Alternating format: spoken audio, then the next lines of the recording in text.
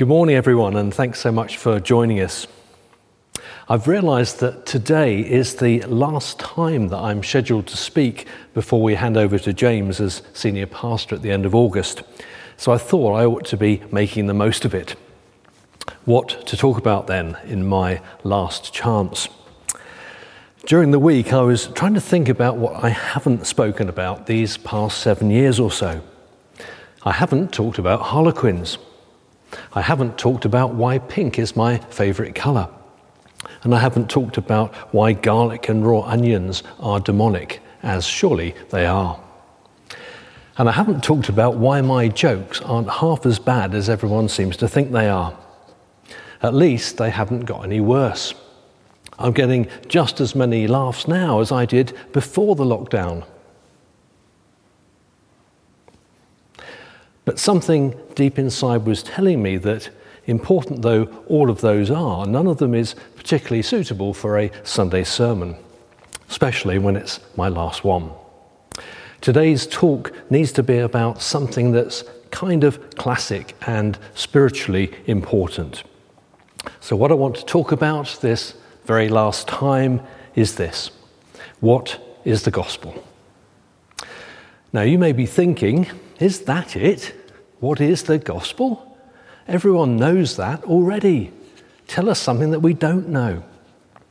Well, if that's what you're thinking, then please stay with me. Humour me for just this one last time. So let's start with the word gospel. It comes from an Old English word, Godspell, which is a combination of two separate words. God, meaning good, and spell, meaning news or story. So before the gospel is anything else, it starts with being good news. The gospel is good news. The gospel is a good news story. And that helps explain why we call the first 4 books in the New Testament the Gospels. Matthew, Mark, Luke, and John are the good news stories of Jesus' life and ministry. They're 4 different perspectives, 4 different angles on why and how Jesus is good news. So they are Matthew's take on why Jesus is good news, Mark's take on why Jesus is good news, Luke's take on why Jesus is good news, and John's take on why Jesus is good news. So here's the first takeaway for this morning. If the way that we're explaining the gospel to people isn't sounding like good news to them, then we need to be rethinking the way that we're telling it. No one is going to be persuaded by a gospel that sounds like bad news, or no news, or irrelevant news. Hold that thought because we're going to come back to it. Now, the interesting thing is, and perhaps you've wondered about this yourself, is nowhere in any of the Gospels do we find a definition of the gospel. There's nowhere that Jesus says the gospel is this, or the gospel is that. And so because of that, when Christians are trying to explain the gospel to people, what they end up doing is selecting bits and pieces from different verses and passages in the New Testament and stringing them together and saying, this is the gospel. And if you Google what is the gospel, then you'll see what I mean. And in a sense, that's okay, provided, of course, that we're choosing the right bits and pieces and the best bits and pieces. Because the danger is that we reduce the gospel down to something that fails to do justice to all of the ways in which Jesus is good news. That reduces it down only to certain ways in which Jesus is good news. Or we end up with something that might get us good marks in a theology exam, but makes no sense at all to our unchurched friends. In Mark chapter 1 and verse 1, Mark says this is the beginning of the good news about Jesus. But he doesn't then start defining what the gospel is. He doesn't start quoting from Paul in Romans. And that's because the whole of Mark's gospel was the good news about Jesus, just as it was for Matthew and Luke and John. You see, it's not a statement of facts and information about Jesus that's the good news, however theologically sound that may be. And it's not the supposed 4 spiritual laws that are the good news. It's Jesus himself who is the good news. The good news of the gospel is everything that Jesus said and everything that Jesus did and everything that Jesus is, then and now. The gospel is all of the ways in which Jesus was good news to the people who experienced him. The ways in which we see Jesus receiving someone, welcoming someone, being kind to someone, loving someone, forgiving someone, and explaining what God is like to someone. That is the gospel. All of that is the good news. Even when we see Jesus challenging people, and especially when he was challenging the religious leaders and the people in power, that is part of the good news as well. Because good news people don't turn a blind eye and stay silent when bad news is hurting people and harming people. It's why we can't ignore social justice and issues like poverty and racism and inequality and injustice and suffering. In James 2, James, the brother of Jesus, who you'd think would know Jesus and his heart and his message pretty well, someone who would know what the gospel is as well as anyone. He says this: "Suppose a brother or a sister is without clothes and daily food. If one of you says to them, 'Go in peace, keep warm and well fed,' but does nothing about their physical needs, what good is it? In the same way, faith by itself, if it's not accompanied by action, is dead."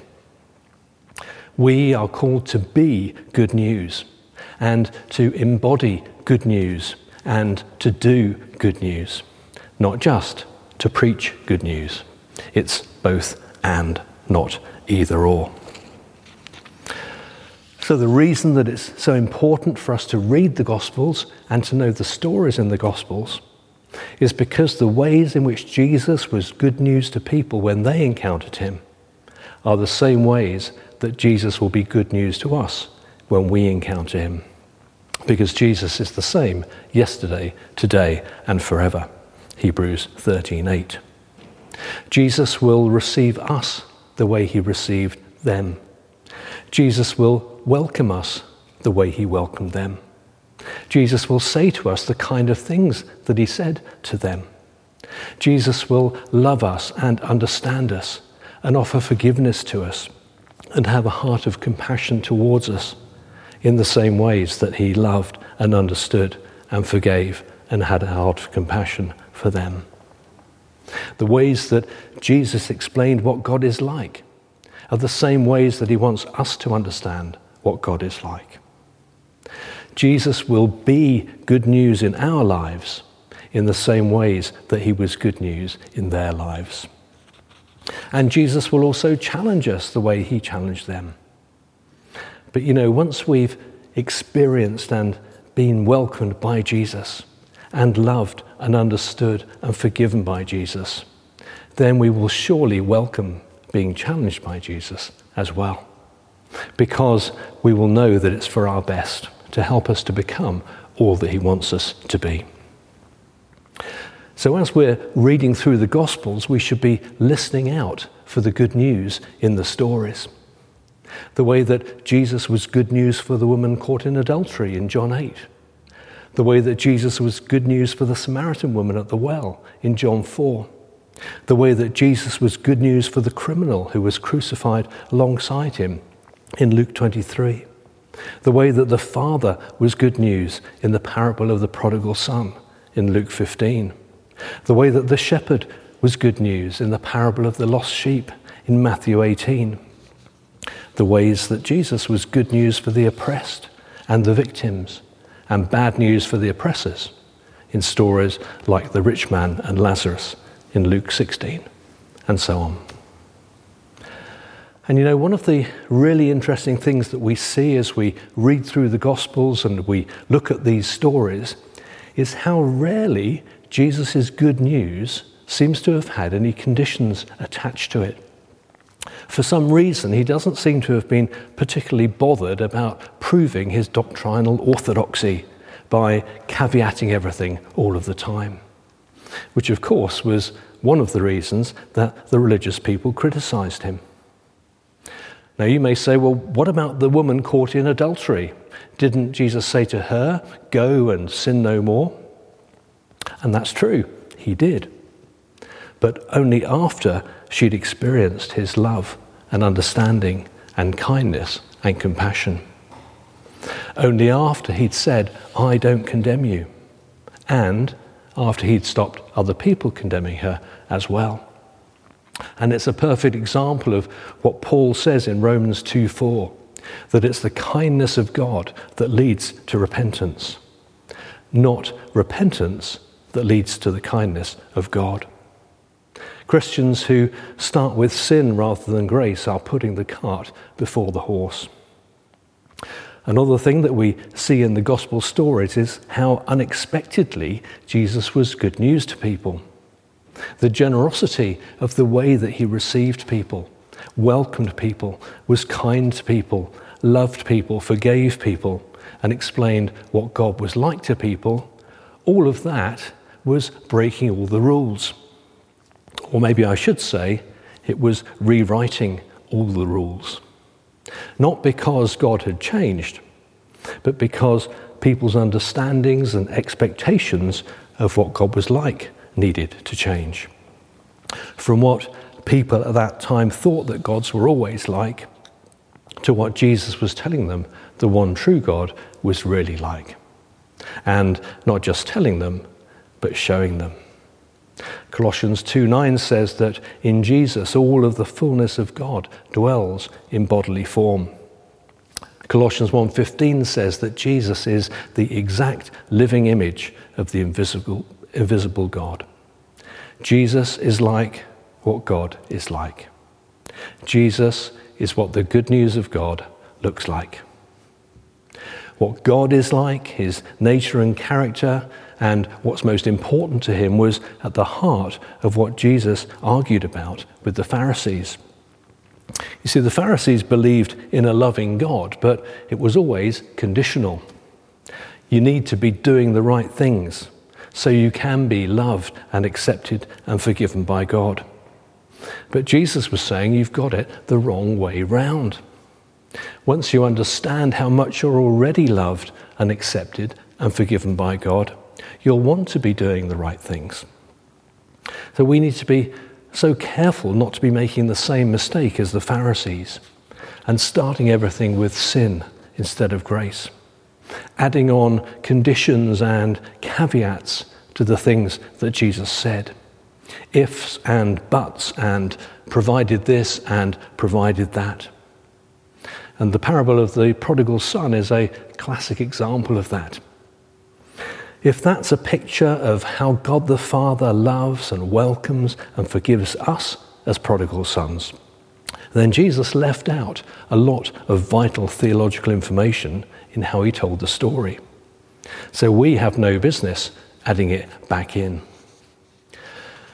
Yes, of course, Jesus was concerned about people living right and doing what's right. And yes, of course, sin is something that he took seriously, and so should we. But grace comes first. It's funny how the more religious a person is, the more of a problem they seem to have with that. The more they seem to want to start with sin.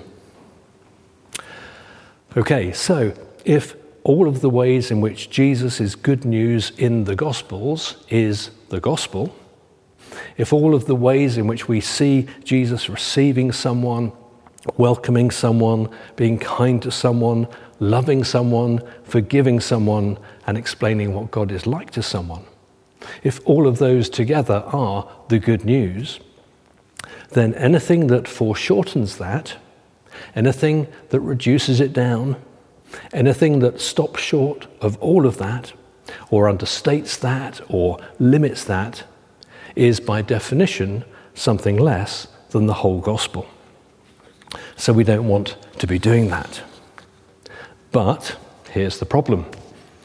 The 4 Gospels are just over 82,000 words, which is about 20 sermons. So when we want to explain the Gospel to people, we can't just say, read the Gospels. We need to summarize it in some way. But if we are going to explain in just a few sentences or in just a few ways how Jesus is good news, we have to be very careful which aspects we decide to choose, which aspects that we're going to start with and start from. Because what the Gospels are offering us is a veritable smorgasbord, or an all-you-can-eat buffet, depending on which metaphor you prefer, of different good news to choose from. And of course, we've also got the rest of the Bible, and especially the rest of the New Testament to choose from as well. So how should we go about that? Well, one option is we try to do it the theological way. We try to make sure that we're including all the right phrases and all the right elements, using all the right verses and all the right words, so that it's technically accurate and leaves nothing out. And that's fine. But dare I say, that is not necessarily the most effective way for the people that we're wanting to reach. Because the more theological most of us try to be, the more religious sounding we usually end up, using words and phrases and ideas that people aren't familiar with. Now, of course, we want to get it right theologically and not be preaching heresies by mistake. But I know myself that it's really, really difficult to translate biblical language and biblical metaphors into ordinary, everyday language and metaphors, and to be doing that well. Another option is we can start with what Jesus means for us in our own lives, how we have experienced the good news of Jesus personally. And as long as that is a good reflection of the good news of Jesus that we see in the Gospels, then that's a really good approach. You may think that all sounds a bit subjective, but it does seem to be what Paul had in mind when he talked about my gospel in Romans 2, Romans 16, and 2 Timothy 2. So in that sense, we all have to have our own version of my gospel, of what the good news of Jesus means to me. People actually love real-life stories. They love seeing what someone's truth looks like when it's lived out in that person's life. And they also love seeing what truth looks like when it's lived out in the life of a church, and especially when it's not what they expected. And then a third option, and this is the one that I'd particularly like us to think about this morning, is to start with whatever aspects of the good news of Jesus are going to work best for the person we're speaking to at the time. In other words, we ask the Holy Spirit to show us what bad news looks like in their life, so we can explain how Jesus is good news in their bad news. Which, before anyone gets worried, is not the same as saying that we make up gospels to order to suit people. It's simply saying that we start where people are at, which seems to me to be what Jesus did. In fact, what any good communicator would do. You see, the problem with the theological approach on its own is that we're in danger of offering Jesus as the answer to questions that people aren't asking. There's no point in us saying that Jesus is the answer to questions that people used to have or that they ought to have. There's no point saying that Jesus is the solution to problems that people don't recognize. If we're going to explain the gospel to people, we have to do it using words and concepts and starting points that people can grasp, that make sense to them in their own life experience. Now, years ago, a very common way of presenting the gospel was to try to make people feel guilty about what sinners they were. And it was based on the Western world being a guilt-based society in which people learned Christianity at school and grew up knowing deep down that there was a God who they weren't following as they ought to be. So the goal for evangelists like Billy Graham was trying to get people to see that they were guilty sinners who needed to repent. And this is actually where the Christian idea of revival comes from. The Holy Spirit bringing back to life an awareness of a sense of guilt that was latent inside people. And in years gone by, that worked. But the problem is, in today's world, people don't think like that. We're now in a shame-based culture rather than a guilt-based culture. So when evangelists rely on a guilt-based gospel presentation, when they start from sin and what sinners people are and how deserving of God's wrath they are, and how Jesus is the solution to this problem, most people are not going to get it in the way that they used to. Steve Holmes said, "If the only gospel we've got solves a problem that nobody feels, then it's no wonder our churches are shrinking." There's a lot of work in first explaining to people that they really ought to be feeling guilty before then solving the problem for them. Alan Mann said, "Individuals no longer live with a sense of sin and guilt in the way that evangelists would wish them to." Now, whether we are sinners and whether we are guilty before God is not the point that I'm making. Of course we are. And of course the gospel is God's remedy for sin. It's about where we start from, because it's about winning people. It's not about winning prizes for doctrinal correctness. Evangelicals in particular are almost obsessively concerned about being balanced all the time. But you know, the only time someone is balanced is when they're standing with both feet rooted on the ground. We're only perfectly balanced when we're going nowhere. Now, in case you think that I'm being soft on sin, I am not. I'm actually trying to take sin more seriously. Because one of the problems of typical evangelical explanations of the gospel is that they not only take a reductionist view of the good news, but they take a reductionist view of sin as well. They reduce it down to just a list of the things that I personally have done wrong.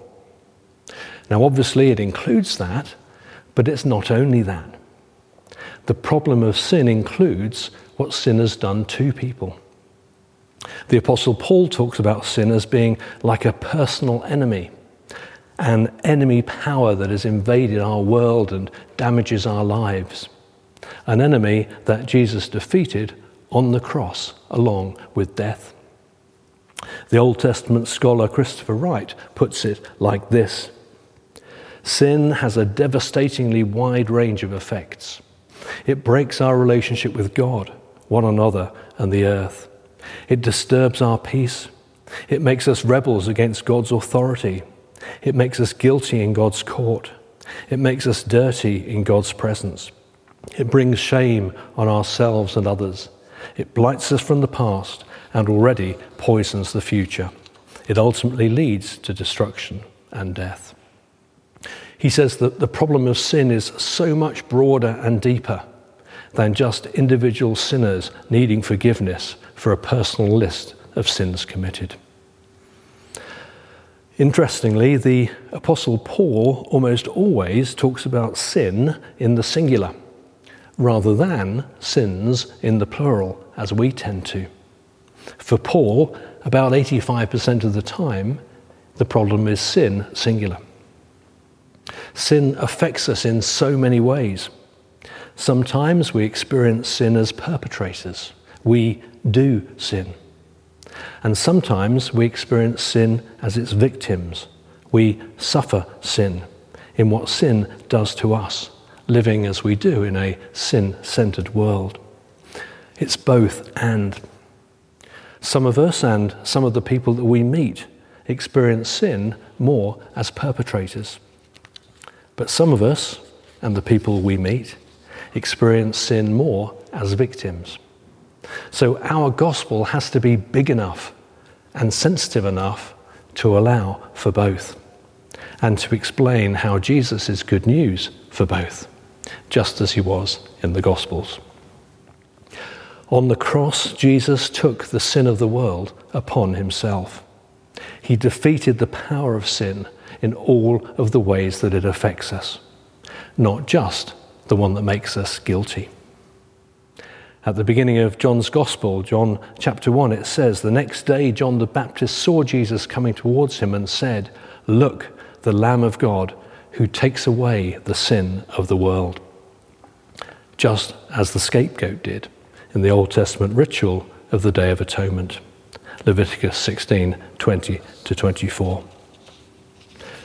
The cross is the good news solution to the problem of sin in all of the ways that it affects us. The cross brings us forgiveness. The cross brings us healing and cleansing. The cross brings us restored relationship with God and with each other and with ourselves. The cross brings us peace. The cross changes us from enemies of God to friends of God. The cross deals with our guilt and our shame. The cross restores the damage that sin has done. And the cross brings us hope and a future leading to eternal life. The good news of the gospel is an all-you-can-eat buffet.